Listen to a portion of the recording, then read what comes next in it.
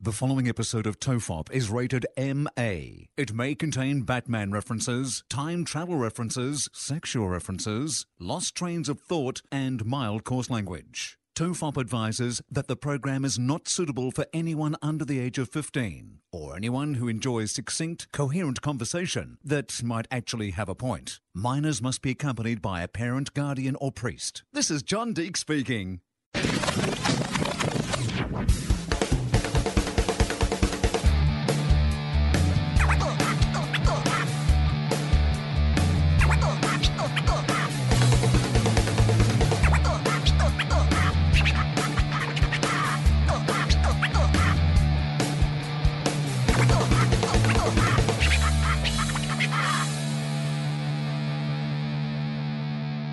Everyone relax. This is TOEFOP. I'm Charlie Clausen. I am Will Anderson. Hello. Oh, Will, you sound a bit sore.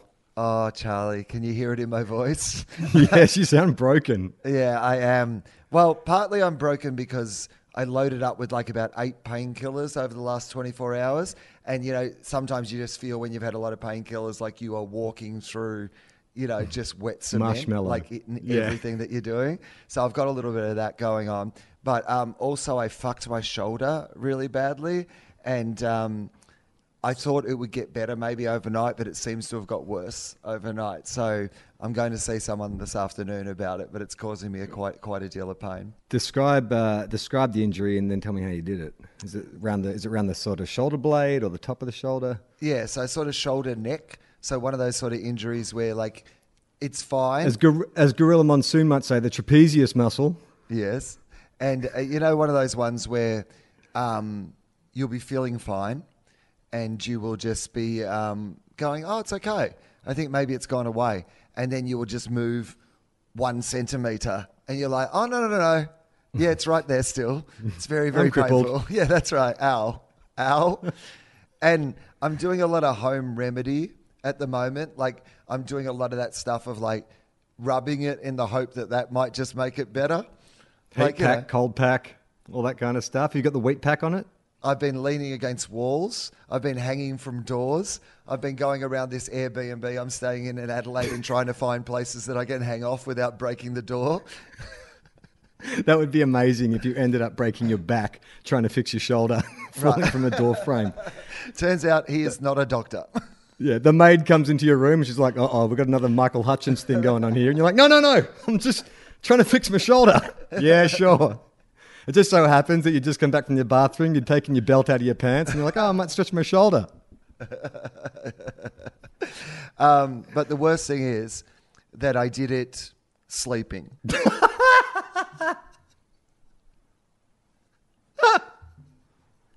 Oh, wow. Wow. Go on, Bear Grylls. Tell me about your latest adventure. Well, here's the thing, Charlie. You laugh at me now, and fair enough, laugh away. But you turned 40 this year. And what you haven't realised about turning 40 is, and Michael and I were having this conversation just before we went on air, and I was saying it's so embarrassing because I hurt my shoulder so badly while I was sleeping. And Michael said to me that once you're over the age of 40, it is a perfectly legitimate excuse to say, I injured myself while sleeping. It happens. You just sometimes wake up and you go, I'm old. All right, I'm pitching you a new idea. It's a reboot of Nightmare on Elm Street, a new reboot, but it targets specifically men over 40, and there's no actual Freddy Krueger. It's just every time the guys go to sleep, they wake up with an injury. Yes. 1, 2, cramps coming for you. 3, 4, you're going to trip over going for the bathroom door. 5, 6, have some Nutramix.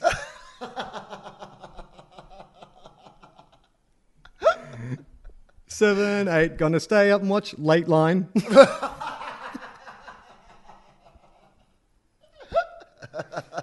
And 9, 10, never sleep again, because that is actually true. Because I can't sleep now, because I get into a comfortable fucking position and then I move 1 centimetre and I'm awake. It is my Nightmare on Elm Street. You're right. Wow, that's awful. That's awful. Yeah. Was it a vigorous dream you were having? Can you remember the actual movement? Did you wake up suddenly, or did you just wake up and your neck didn't move? I can't remember what it was in the dream, but from the pain I'm having, I feel like, what's the sort of thing I might have been doing in a dream? Okay, you know what? You know what it might You have sleep been? with your arm behind your head. Sometimes that happens to me. I put my arm behind my head and then I wake up, my arm's numb. Mate, that's guys like you who are in good nick like you, and you know that if you lengthen out, everyone will be able to see your abs more if you've got your arm behind your head. I know your fucking business. Yeah, right. Keep Skype open on his computer just in case people are spying in. Anyway, my arm's just back here behind my head. No, I reckon here's what I reckon it probably was. The injury feels like Australia's been playing in India in the Test match in India, and it's been a 2-test series, and it's obviously been a big one for the spin bowlers because of the sort of pitches they have in India. And I think that I've had a cricket dream. I feel, Yeah. It feels like I've bowled 50 overs on a dust bowl against the Indians. Like, you know, there's been an injury mid-game and they've brought me in as the sub, and I've been bowling my offies.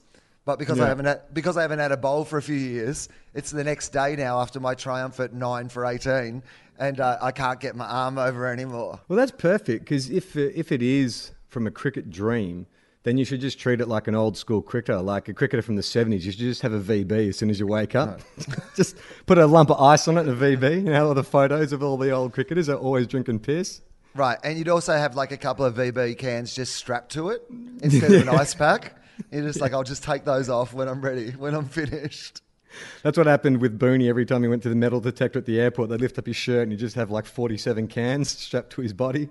I mean, that's the weird thing, is that I did wake up this morning with a mustache that I couldn't explain. So maybe there is a chance. Dirty Sanchez, Will. That's the answer. Yeah. I too, I have a pre-40s injury, but the way I got mine is so much more embarrassing because I'm staying in your flat in LA, and I've been trying to get to the gym, but sometimes I just don't have time. So I've downloaded this app. It's like a personal trainer app where you just sort of program in what you want to do, and then this little video says, "Hey, now like do this exercise," and at times and all that kind of stuff. And so I'm all fine with like normal exercises, push-ups, sit-ups, and stuff.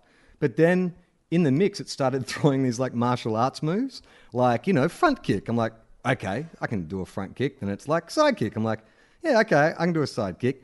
I should add, I'm in my underwear in your living room at this point, and to describe your living room, it's almost like a studio apartment. It's a big wide open space, and so open plan living dining area. I had like the blinds open, and I was in the middle of your living room in my underpants, not really considering what was going to happen, because then the next one is do a spinning kick. Now, look, before your hip thing, you might have been quite an accomplished martial artist, Will. I've only known you for about 15 years, but I am not. And so the front kick and the side kick, I'm okay at. But then, like, I'm watching the little video demonstration, and it's doing this, like, spin kick, and it's the best way I can describe it. Do you remember in the first Lethal Weapon, where Mel Gibson's just arrived at the police station, he's getting to know all the other cops, and he's showing the cops, like, how to do a spin kick? Actually, it might be from Lethal Weapon 2. I might be mistaken. But there's a scene where he's showing one of the other cops how to do a spin kick. So I'm like the old cop who doesn't know how to do the spin kick. I'm trying to, like, get my leg around and stuff. And then finally, I think I should just need to put a bit of oomph into it. So I do the big spin. I'm standing on your rug. My foot gets twisted up in the rug, and I just pirouette around in my underpants, and then starfish onto the ground, bum to the window. A couple of things I love about that. Firstly, as we've previously established, you know, my neighbours downstairs are a little worried about there being too much sound from the apartment up above. So that's really helping. Thank you. I was on the rug, mate. I couldn't hear a thing. Secondly, as we've previously established, Dolph Lundgren probably lives in the building. So he would be doing those sort of exercises, I imagine, all the time. Well, here's part 2 of my story. So I didn't realise you had a gym on the top floor. Gemma only pointed that out to me like today. So I've gone up there, and there's this big, like, heavy martial arts bag. And I'm like, oh. And I started looking around that top floor, and I started thinking, oh, this is like the big apartments. They probably have, like, sort of penthouse apartments on this top floor, because it's kind of like a different section. They do, right? I'm looking at this big bag and all the weights, and like, I reckon this is where Dolph works out. So I'm going to give this heavy bag a bit of a go. I'm going to see if I can do that spin kick again, get the personal trainer app going again and stuff. Mate, the last hour, my left hip is so sore. I don't know what's happened. I was kicking with my right leg, but I feel like I have like a cricket ball in my left hip now. I don't know if I've dislocated or what, but that was just me trying to do a spin kick on a heavy bag. Well, here's the thing, Charlie, because I'm a bit of a hip expert. Firstly, I would say if your hip's too sore, there's some medicine in the drawer. That's my professional slogan. If your hip's too sore, the medicine's in the drawer. 3, 4, the medicine's in the drawer. I've got some specific hip medicine for you right there, so that's lucky. Good. It's a great place to do a hip injury, my apartment. But secondly, I will tell you that it's not dislocated, because if it was dislocated, I dislocated my hips once. It was I didn't seriously think it was dislocated. It is one of the most incredibly painful things that'll ever happen in your life. So how did you get it back in? Well, the doctor had to eventually. I couldn't do anything about it. How long was it dislocated for? I actually feel a bit sick. Oh, it was horrible. I was up in Byron Bay. I dislocated it running on sand. So Hang on, how long ago? How long ago was this? Was this recently? No, like 12 Like in the years last 10 years? No, 12 years ago. It was before when I discovered that I had osteoarthritis in my hips. And that was why we were confused for a while, because I dislocated it. It turns out the two were connected, but we didn't know that at the time. We just thought I dislocated my hips running on the sand, because I was running on like soft sand, and I just must have stepped in some way, and whatever the fuck, what happened. So I've got back to the apartment that we were staying in on the beach, and then I lay down and I could not get back up. Like, even to get me to hospital, like, they had to lay me in the car. Like, they probably should have got an ambulance, but we thought we could make it in the car, but I couldn't. But I couldn't sit For some reason, they sent the hospital's motorbike. And you're like, this isn't going to work. You have to fold yourself in half over the back seat. It was a motorbike with a sidecar, so they just laid me on the sidecar. They said a panel van, and they just put me on the surfboard racks off the top. They just sent a bike and put you in one of those surfboard holders, those two hooks that kids put on the sides of their bikes. They said the ambulance is out right now, but we can probably get an Uber. It's actually an Uber Eats. We've ordered a pizza, but they will pick you up on the way. We don't have an ambulance, but we've got 4 kids with skateboards. Right. Now, if they move at the same speed, you should be fine. That would be horrible. How long? Yeah. So how long from it coming out to getting to the hospital and getting put in? Hours. It was pretty painful. And even when I went back in, then there was like 6 weeks of it just still really, really hurting pretty much all the time. It was terrible. It was you've heard that urban myth about the dude, the footballer, dislocates his hip, and then the runner comes out and puts it back in, and he screams even harder, and they worked out that his testicles had gone into his hip cavity. Have you heard that story? Oh, man, even if I have... I don't know if it's true, but... I feel like I have heard that, but I feel like my brain has done that thing to preserve myself, like women don't remember childbirth pain as accurately as it was, so you can have another kid. I feel like you can constantly tell me that story over and over, and each time my brain will erase the memory of that image, because that is horrifying. It's like that story is specifically designed to make men cry. Right. It's like, no, thank you. No, thank you. I didn't even consider that was a possibility when my hip was out. Can you imagine if we tried to put it back in and my ball sack was also caught in there? Oh, my God. Actually, Mike Howell, can you do a bit of just Wikipedia research? Or not Wikipedia, just Google it. Just find out, can your testicles get into your hip socket? Right. Can testicles get trapped in hip socket? I wonder if you typed in, can testicles get trapped in, and then what the top 5 searches would be. Yeah, that's good. Let's go through the top 5 searches when it comes up. Michael, can you do that for us? Okay. Snopes says no. Okay, there you go. Oh, so it was an urban myth. Well, that's good. That means it never happened. We can sleep easy. Well, I can sleep easy. You can't. You got a sore neck. And I've got wonky hips, and I'm now terrified. Because maybe it hasn't happened yet, but maybe it will happen at some stage. Good on Snopes, though. It's good to have Snopes there to be able to check these sort of things. That would be a fun assignment. Actually, it wouldn't be a bad job to be a debunker, would it? Like, if you get... I mean, how would Snopes work? I guess they'd have, like, contributors, and they would get assigned certain urban myths. Yeah, I think they were quite a small operation originally. It was just a couple of people who kind of did it as their pet project, I believe. But yeah, now it's growing, obviously, because there's so many things to fact check these days. That Yeah, fuck, man. It's crazy. When they started, it was a hobby, but they really got in at the right time. They did not know that people just completely making up facts and lying about things all the time was suddenly going to become a boom industry. They had a little boutique cottage industry, and it's turned into a massive thing. That's the one thing that's struck me about being over here is, just sort of driving around and seeing billboards and commercials, and like fame is such a commodity here. Like even people probably don't realize back in Australia, but even big stars do commercials over here. Like you'll see like fucking movie stars and Tina Fey selling phones and whatever. You just sort of like, oh yeah, that's right. Like, America has sort of built this commodity out of fame. But I feel like now we sort of created this thing and it was like our entertainment. It's like, yes, let's have this concept of fame and make people celebrities, and it'll be, we'll just warm our fires around this like entertainment.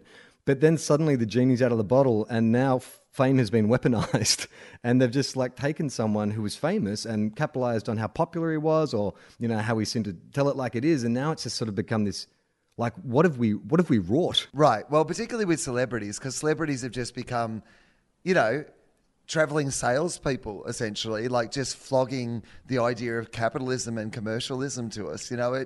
It's one of those things where, particularly in America, America built its system on, capitalism. It's the shining light of sort of the free market and advertising and marketing. And Hollywood's obviously, the number one. Hollywood is the thing that sold America to the rest of the world, right? If we really think about it.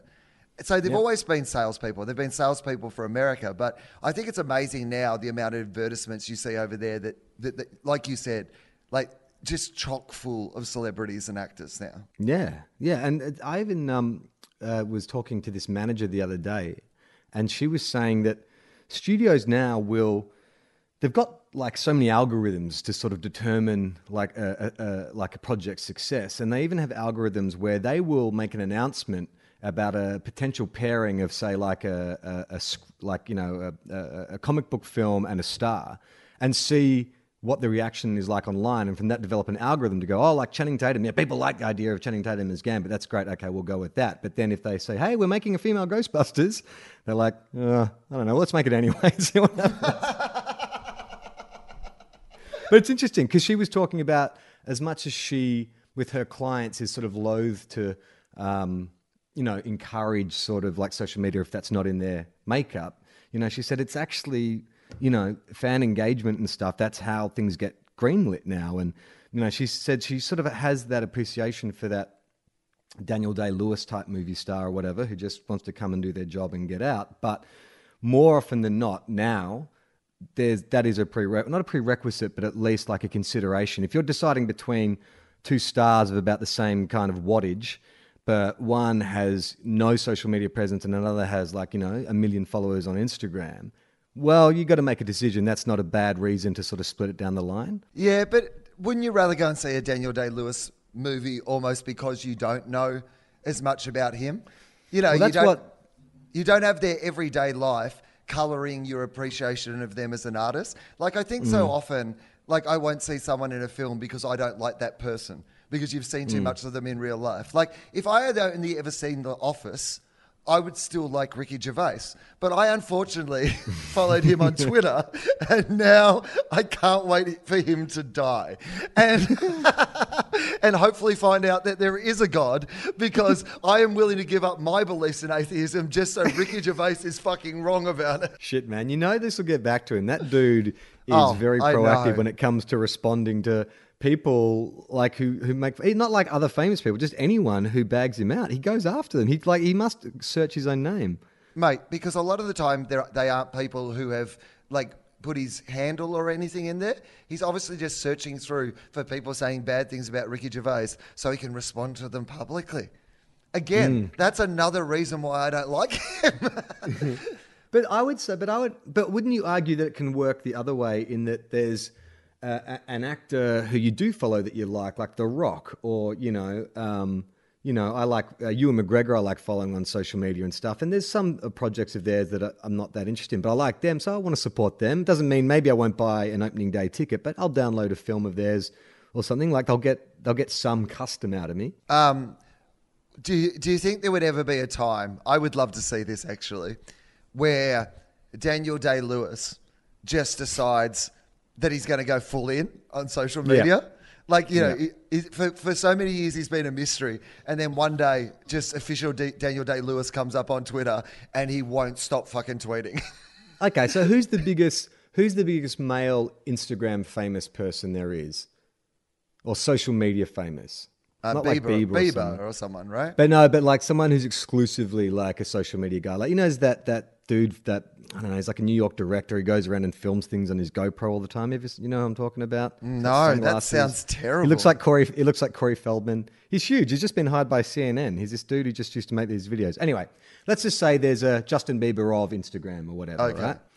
The way to get Daniel Day-Lewis on social media is to cast him in the role as Justin Bieber. Right. Because then he's such a method actor, he would open an Instagram account. He'd start posting like little videos of, you know, what he's thinking and what he's having for lunch. And he's just got sent a new pair of shoes. And well, actually, he wouldn't get sent a new pair of shoes. He would make a pair of shoes because, as we know, Daniel Day-Lewis is a cobbler. Okay, I think you're actually right. You have to cast Daniel Day-Lewis as a social media influencer.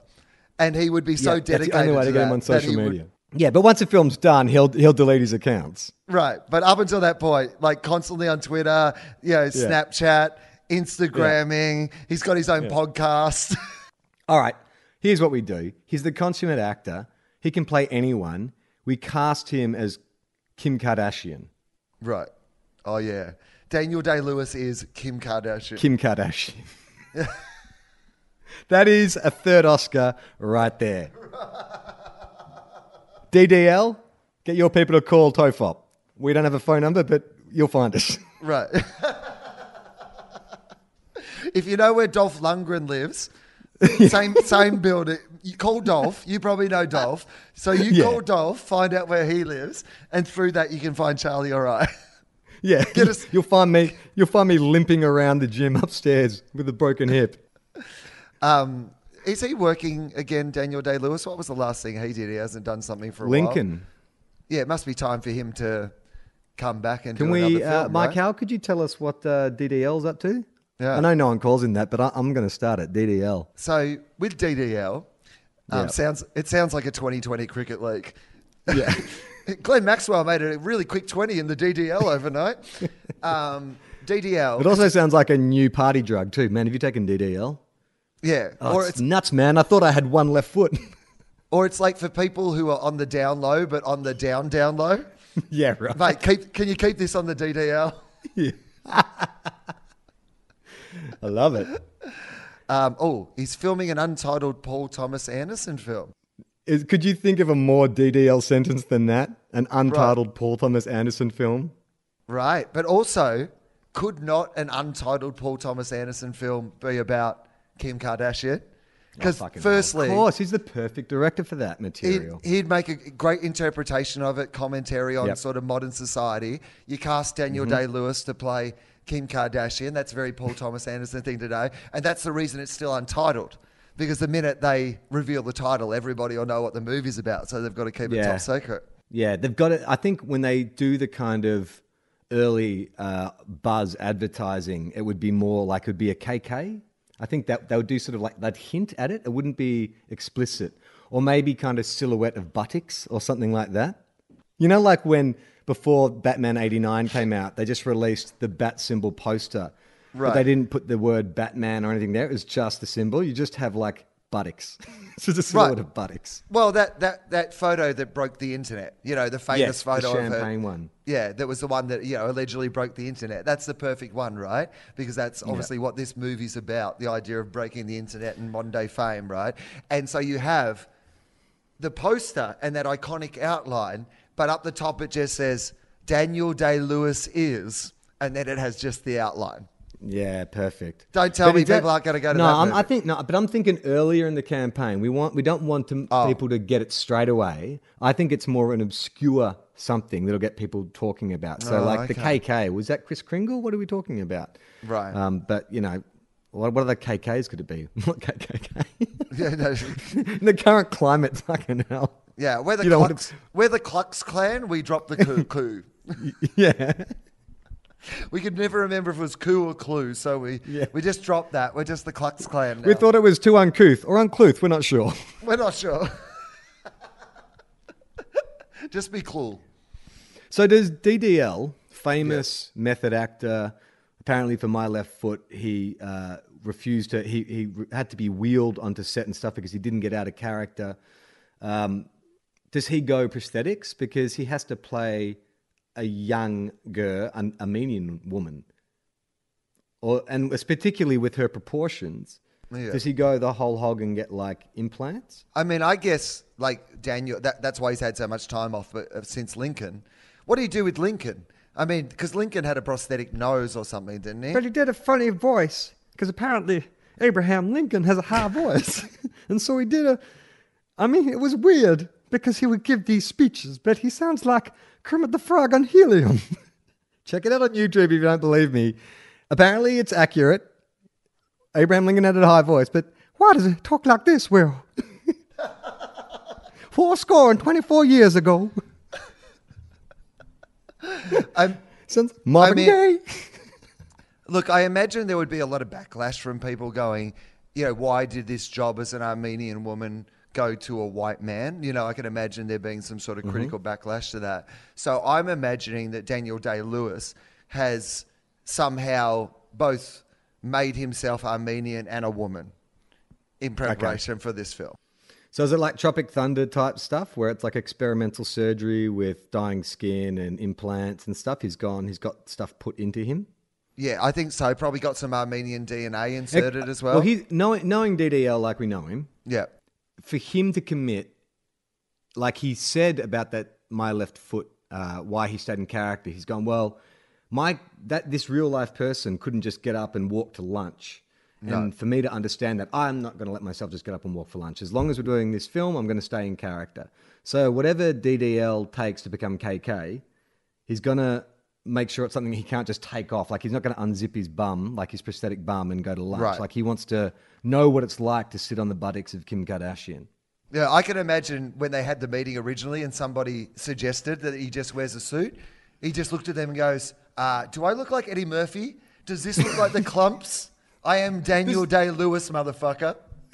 This is not Big Mama's house. Yeah, exactly, my friends. What do you think this is? I am our generation's finest actor and cobbler. Yeah. I do not wear a fat suit. I imagine at that moment, Daniel Day-Lewis goes like, and his personal assistant runs up and opens a briefcase with 2 Oscars in it, and he just points to it. Take a look. You see there? 2 gold guys, motherfucker. Daniel Day-Lewis. Remember it. Just like Rob Van Dam is like, because I'm DDL. It would be great if he did we all think of him as this really serious guy, but it turns out in meetings he's incredibly cocky, always bringing up his Oscars, how good he is. And then at the end he signs out by doing the DDL in the Rob Van Dam way out of every meeting. DDL out. He grabs an Oscar in each hand and just kind of points them to his head. He spells out the DDL. 2, motherfucker. Drops he's got 3 Oscars. Shit, man. If DDL finds out about this, we're fucked. Actually, that would be the biggest get.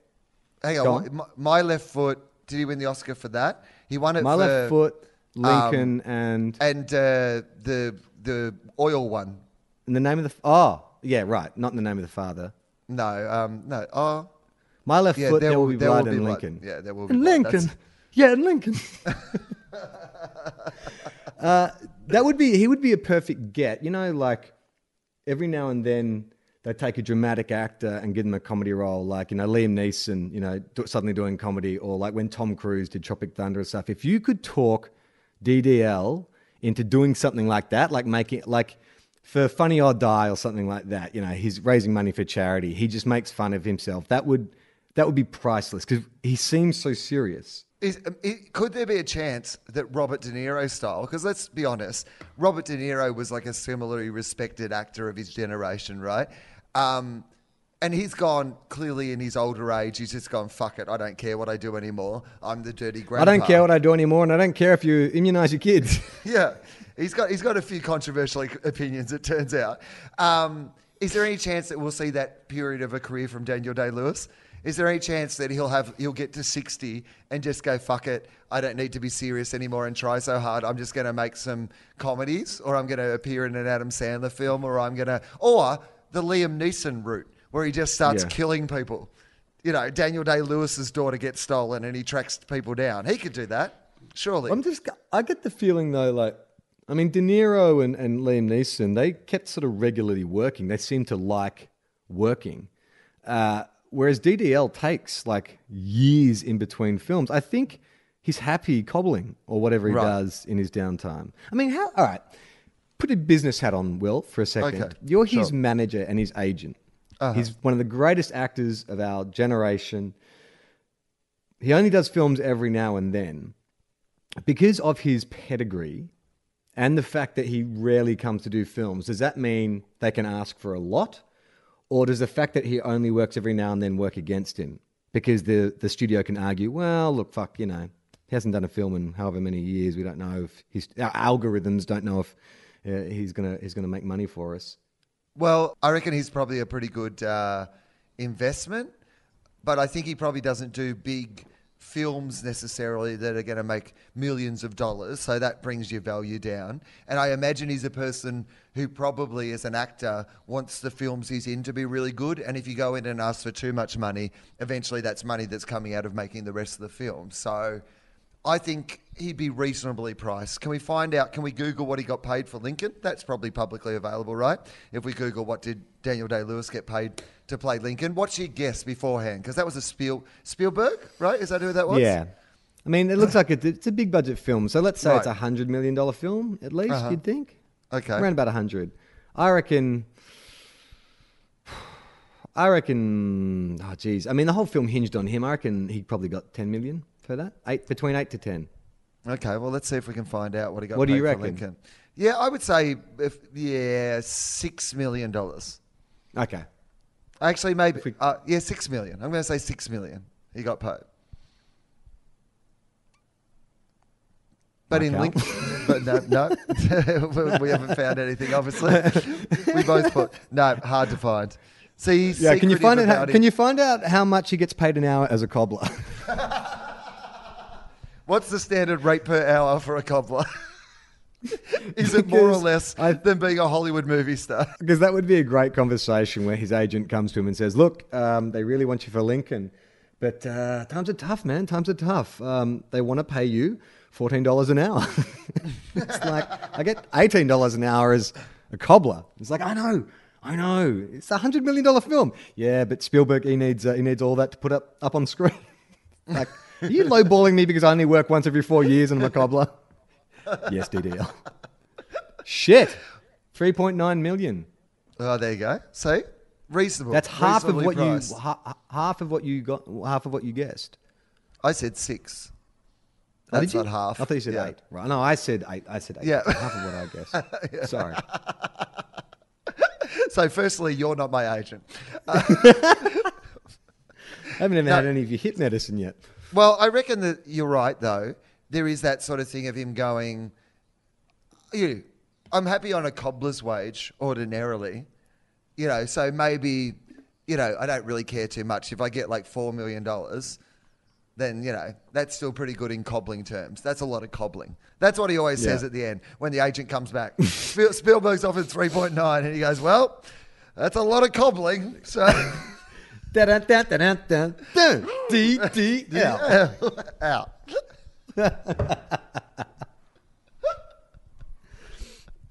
Yeah, it's interesting. I'd like to know. I'd like to know if there's ever been a conversation in his career in which some publicist or whatever has been like, "We want to get you on Jimmy Fallon. You're going to be playing Celebrity Head or something like that." Yeah. How do you feel about giant beer pong, Daniel Day-Lewis? Yeah. Who's the guy that does the carpool karaoke? James Corden. James Corden. He wants to sing some songs with you in a car, DDL. No, because DDL would then go and live as the artist that they wanted to, he'd get in the car and you'd be like, hang on, are you Adele? Yeah. So that's right. So DDL...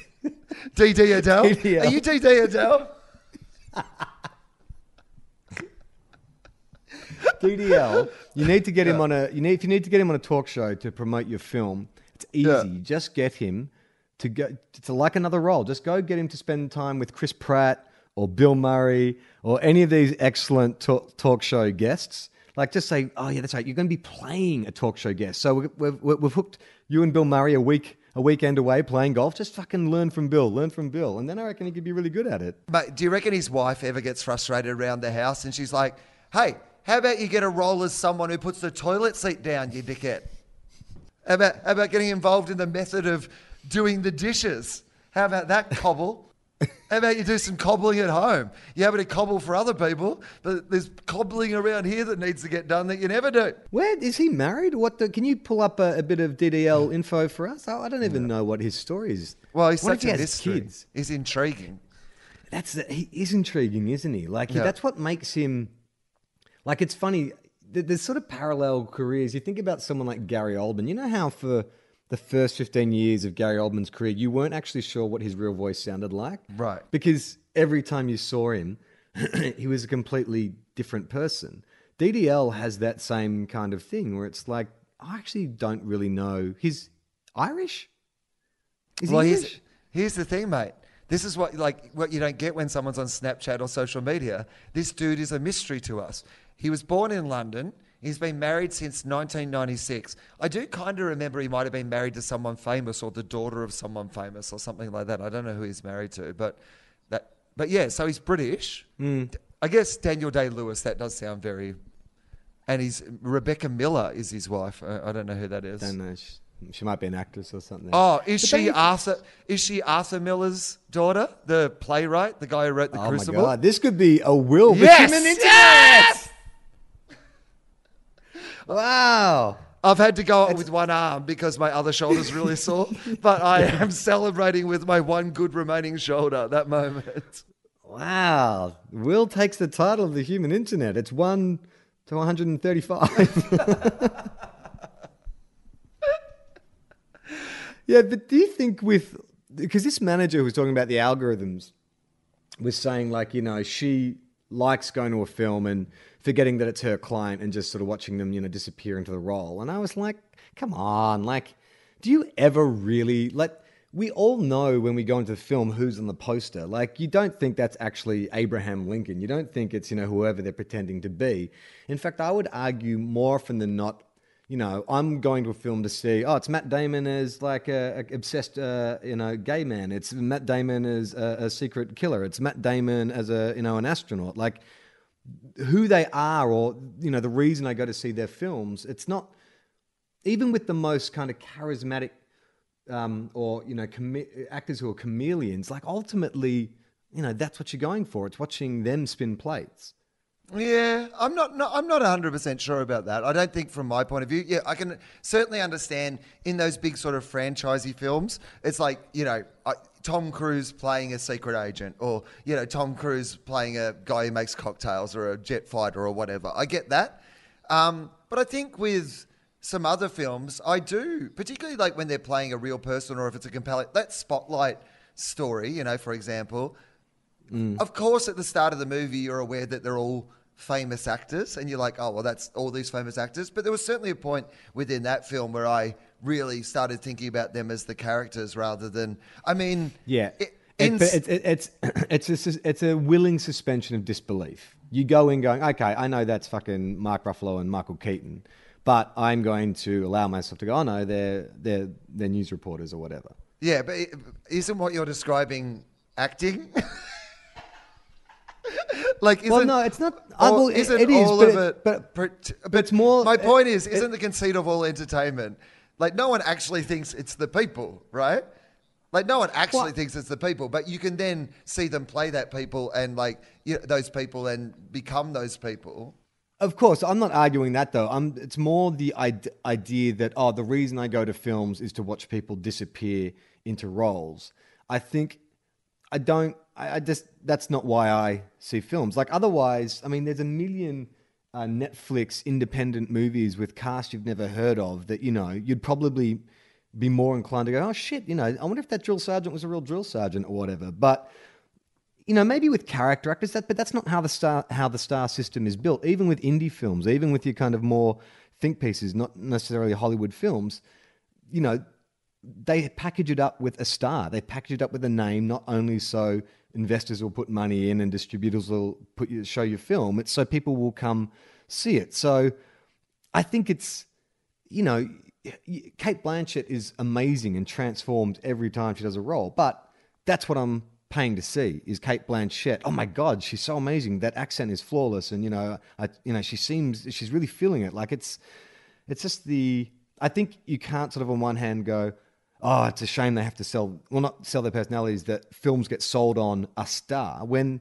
that's what the system is. That's what Hollywood is built on. No, I agree that that's what the commercial arm of the system is. And I agree with you about all that. But the only other counterpoint I would offer is, remember when you see someone who you don't know be great for the first time? I think there is something better about that and that performance and a way you can connect to it. Sometimes in a way that character becomes what that actor is synonymous for forever. I mean, you think about, what's his name? Taylor... No, what's the guy from Friday? No, who's the Friday Night Lights one? Taylor Kitsch. Taylor Kitsch, yeah, right? And so like in Friday Night Lights, that character, you don't know him before that. And so he feels like you actually think that Taylor Kitsch is that character because the character is, you don't have any impression of who Taylor Kitsch is in real life.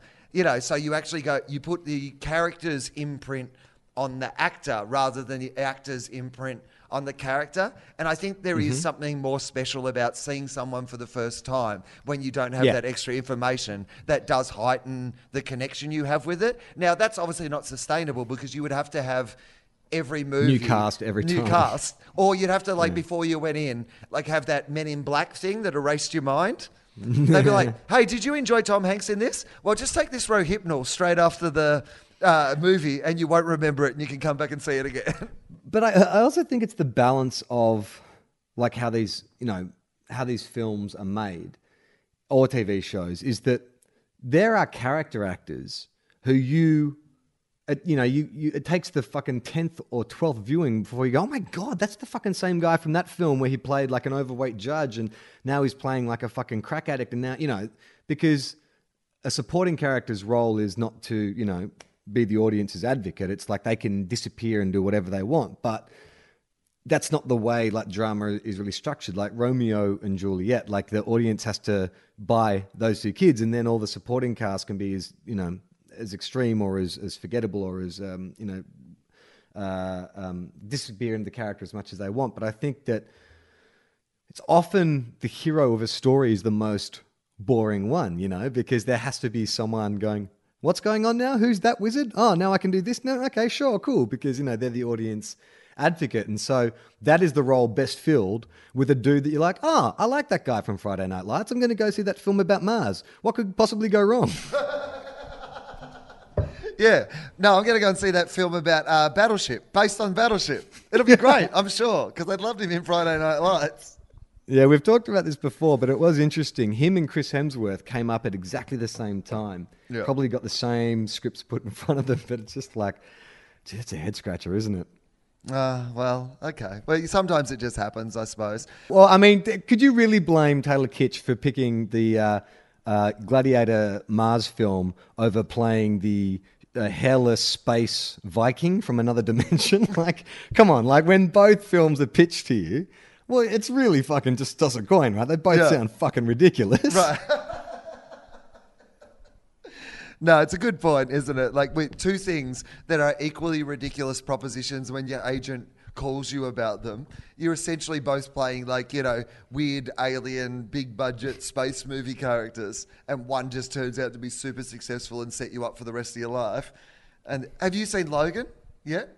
No, have you? No, I've been trying to work on my new show and I thought at least until my new show opened that I shouldn't go to the movies, but it's my first reward to myself as soon as it opens officially on Friday night, I'm going to go and see it because I hear it's just great. Yeah, I've heard nothing but good things. But I did one of those things where a mate texted me last weekend saying, "Hey, do you want to go see Logan?" I said, yeah. But then I got bogged down with work as well. And so I had to sort of cancel. And I said, let's go see it later in the week. And then last night, Gemma and I were out for dinner. And she's like, maybe we should see a film. Maybe we should see Logan. I'm like, I said, I sort of promised. And he's got like a kid, you know, so him getting out of the house, like, you know, it would be a big deal for him to get out of the house. And Jim's like, I'm sure he'd understand. Like, I feel bad. Do you understand that? Like, when you've made a promise to see, I didn't make a promise. We made plans and they cancelled. Then we had made a vague arrangement to maybe see it later in the week. Would you do the same thing? I just would have seen it twice because I know I'll want to see it twice anyway. So I'll just be like, let's go and see it. And then I will go and see it again with my friend later in the week. Yeah. Because I've already made that commitment. That's what I would have said to Gemma. This was how I would have done it. I would have gone, hey, Gem, I've already made this commitment to go and see it later in the week, so I'm going to have to go and do that regardless. Just so you know, later on you don't have an argument over why you're going to see a movie that you've already seen with this dude. And 3 days ago. But if you want to see it, I'm more than happy to come and see it with you tonight, and then I'll go and catch it with him again. I'm sure I'll want to see it twice. That's what I would have done. Well, we actually found a better alternative. We went to the New Beverly last night, which is Quentin Tarantino's Revival Cinema. And we saw Assault on Precinct 13. It was fucking great. It was so... Have you been there? No, I haven't been. They do really great things there too. Edgar Wright was doing a bunch of programming and a whole bunch of... I've always wanted to go, but I've never made it. It's old school. Like there used to be, I seem to remember, at least in Melbourne, like more revival cinemas, like old school 200-seaters where they would show kind of one-off sort of screenings and stuff. Like I must have seen Mad Max at like those revival cinemas about 4 or 5 times. But they don't really exist anymore. But over here, there's heaps. And this, like, it was great because, I mean, it was nerd central, like real film nerd central. Like I said to Jem, I imagine we're going to hear a lot of cheering for names in the credits and certain lines of dialogue and stuff. Yeah, of course, totally, 100%. Because I quite like John Carpenter films, and this is one of the few I haven't seen. But for people that don't know, it's like I think his second ever film, and it was one of those things where it was it's a cult classic. Will, it was not appreciated at the time, but since then people have come to regard it as like a sort of pioneering sort of action film. And you can totally see the influence it's had on From Dusk Till Dawn, Aliens. Like it's sort of based on an old western itself, but you can sort of see just the characters and the way, and it was so much fun. But then. At the end of the screening, they did a Q&A. They had some of the old cast. It was a bunch of kind of 70s, I guess, exploitation movie actors and the DOP and the producer. And this thing happened where the lead actor was telling a story, and you could tell a few of them were like a bit happy to be like, you know, back out in the spotlight and get to talk about this film they made 35 years ago. Right, you know, out of the house. Yeah, and the lead actor answered a question about how we got the film. And he said, "Well, it turns out the guy who plays the supporting role, he was John Carpenter's neighbor, and so he recommended me. We met, we had lunch, and I got the shot." So then, about 20 minutes later, they're asking a different question, and then they come back to this guy, and he was like, "Well, here's a funny story. My friend who played the supporting character in the role, he was a neighbor of John Carpenter, and he recommended me for the role, and so we had lunch with John Carpenter." Like told. But it was identical, like word for word, to the point where I was like, shit, did I just go through a time loop? And then I was like, oh, no. Like, I don't think he was aware that he's just told exactly the same story. It was just like, oh, God. I mean, maybe it was one of those moments where there was a glitch in the Matrix and you spotted it, Charlie, and you should be aware of guys in suits using public telephones for reasons that you can't explain. I did see the same black cat pass me twice. I thought that's unusual in the cinema. I mean, did the audience recognize, like, did they just quietly be cool with it? Or did they... No one laughed or anything like that. Like, it was one of those kind of moments where you're like, oh, just seen an old man moment there. Oh. It was just like, oh, God. But it was great. Like, I want to go back. They have, like, this, like, shitty candy bar where you can buy, like, White Castle sliders and hot dogs that just look radioactive and stuff. But I was confronted with the concept that is common in America, I now understand, but we don't really have back home, which is extra butter on the popcorn. Oh, yeah. Now, have you seen that shit? Yeah. It's not really butter. Well, firstly, it's not butter. It's not butter! I can't believe it's not butter. I can, because it's not fucking butter. Stop calling it butter. That is fucking sump oil. That is from a truck that has It been is- filtered through and dyed yellow. Oh my God. I mean, it feels like the stuff they would suck out in liposuction. And they've just heated it up and you meant to squirt it on top of your fucking popcorn. If we did Fight Club 2, that's where the fat that we're sucking from the rich ladies, that's where we're putting it, in the bloody popcorn. I mean, it looks like something that you go to some really dodgy Bachelor and Spinster's ball and they'd have dwarfs wrestling in it. Like, it's fucked up. You should not be eating it. It is so bad for you. It smells terrible. Like, it's essentially just an oil so that the salt sticks to the popcorn, right? That's essentially the only purpose for it. It's so gross. Here we go. Mike Hell's given us some information here on what it is. It says it's partially hydrogenated soy-based butter substitute topping. See, that's way too many words for a start to describe something you're calling butter. Because soy-based butter substitute topping is not butter. Is it still butter when it's soy-based? I mean... Mike Hell's just put up, it says that on the side of the giant bucket it comes in.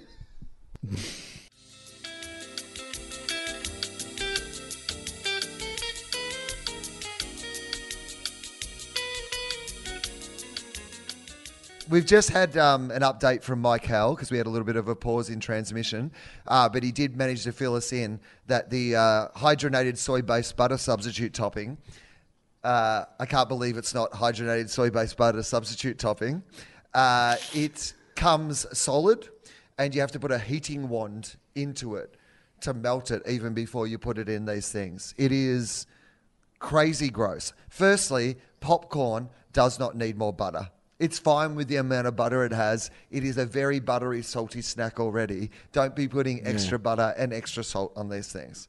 But the way that, like, it's literally, it's distributed from like a big hand pump, like a giant sort of hand soap thing. But coming out of it is the very opposite of of soap. It is this guy's bag of popcorn. You know that episode of The Simpsons where Homer's trying to get obese, and it's like, if it doesn't make it transparent, then don't eat it. Like, that's what happened. His popcorn just, like, it was annihilated. The oil hit it and just shrunk down and disintegrated. Then the paper around his bag just went completely see-through. And it's like, mate, don't put that in your body. that should not be in your body. Maybe he actually thinks it'll work that same way on his body and he'll be able to see inside his stomach. I'll just rub a little of that on my tummy. It'll be fine. Yeah, it's gross. And also, yes, you're putting it into something. Because the other thing is, even that distribution method, Pump. the squirty pump thing. Yeah. Because I've tried it. Like, you know, because I tried it because I like butter, right? And extra butter. That sounded like a good idea until I actually did it. And firstly, there's no even way to distribute it through a giant popcorn. Like, so you just end up squirting heaps of this shit in because you're going to try to mix it around. Secondly, it's going into cardboard. So it basically just drips through it onto your clothes and the seat and stuff, and your hands are all sticky and salty for the entire fucking film. It's a terrible idea. Yeah, and the amount of people yeah. who must be rubbing their hands on those seats that you're then later sitting on, and they're just covered in oily hand. But who's the fucking dude? Who is a guy who has a soy farm and is like, you know what? If we hydrogenate this and melt it down and put it in big tubs, we could sell it to people as butter, put lots of salt in it. I mean, like, how does that get past the FDA? I mean, a lot of things get past the FDA. Did I tell you that I watched The Founder, the movie about the start of McDonald's? And I really liked it, but it showed me how good subliminal advertising is. Because I have not eaten McDonald's, it's got to be in a decade. I reckon I haven't gone into a McDonald's in a decade probably. And I watched The Founder, and I went to McDonald's and I ordered a McDonald's burger because now they have those create your own taste burgers. So you can put like halloumi in a burger and sort of make a vegetarian burger. And I went there, Charlie, just because of that movie. And here's my report. Yeah. McDonald's, still fucking disgusting. Disgusting as it ever was. I went and got McDonald's after I saw Super Size Me, which is a documentary specifically about how disgusting McDonald's is. There's a scene where you see the guy eat a burger and immediately vomit it onto the ground. And after that doco, I'm like, I reckon I could go a cheeseburger. Yeah, I felt ashamed to be there, and I ate it on the way home, and then I felt sick and disgusting. But I like the movie. 3.5 stars. There's I like Mike Hall, I worked in a cinema as well, And we didn't have the extra butter, but like the butter that you would, because the way the popcorn machine works is a giant sort of kettle in the middle, and you just fill it with the popcorn seeds, and you put in, it's like an ice cream scoop of lard. It was just this like giant yellow lard. And it sounds like a similar kind of thing. It would come in this giant sort of like plastic tub, and you would just have to scoop it out. But that wasn't the scary stuff. It was the choc tops. We made homemade choc tops. Oh, okay. At the cinema I worked at. So essentially your morning would be spent, you just have like a rack, and you just like rack up a bunch of kind of ice creams, so like 50 ice creams. And then we had this big, similar big white tub of kind of like cooking chocolate. And so you would just like carve out a big chunk of that, heat that up. And then you would just spend the afternoon just like dipping the ice cream in the chocolate and then like wrapping it up and stuff. But this wasn't like a kitchen. Like this was the back room of a cinema. It's not like, stainless steel benches everywhere and we're all wearing gloves and everything like that. Literally, like, I'm like fucking making ice cream, licking my fingers, dipping the fucking ice cream in, licking my fingers, like tying it off. I would never eat a choc top. One that's not like pre-made from a machine. I would never eat a choc top from a cinema. I mean, that is very much like your meth lab scenario, isn't it? You're just out the back. You're like, you don't know what's in this shit. Mate, you're eating a choc top? No way, mate. No way. Never would do it. You don't know what's in that shit, mate. You don't know where that came from. You don't know what standards they have out the back of this cinema where they employ these teenagers. Oh, man. The great thing about American cinemas is I don't know what it is. Crunch bars? It's the rice bubbles with the chocolate on it. They have like mini, like crunch pebbles, I guess. So when you get that bucket of popcorn, then you just pour in the chocolate pebbles. That is the best. That is that's like my new go-to cuisine for cinema viewing over here. Look at you, fucking Elvis. Like, so you mix the sweet and the savory, a kind of that's what you like. Have you not done that, chocolate and popcorn together? No, hey, Charlie, I respect the right of both chocolate and popcorn, and I respect them to be together, but keep it in your own fucking business. Where I'm from, chocolate and popcorn separate. And that's how God wants it, Charlie. I know you're in Hollywood where it's fine to just dip your chocolate in your popcorn. That's not true. You're a salty chocolate dude. Yeah, you were my dealer. You gave me my first ever. I remember you bought these fancy chocolates with salt, and I was like, no, that's terrible. No one's going to eat that. And then, fuck, man, completely changed my world. No, that's one of those things you've just said that I have only never done because I've never really considered it. Yeah. To be honest. Try it. It will literally blow your mind. Hey, we should finish up just because I've got to go and see a physio about my shoulder. I know. Yeah. So sad. So sad. But I am currently on tour, so I want to mention that, all around Australia. Currently in Adelaide, still another week in Adelaide once this is up. But then after that, Brisbane Comedy Festival, Melbourne International Comedy Festival, Sydney Opera House, one night only, April 8th with Justin Hamilton. I have going to Darwin, Perth, Wollongong. Anyway, all the dates at comedy.com.au. And of course, we will be doing a live TOEFOP as part of the Melbourne International Comedy Festival. That will be on Saturday, April the 15th. And it will be at the Comedy Theatre.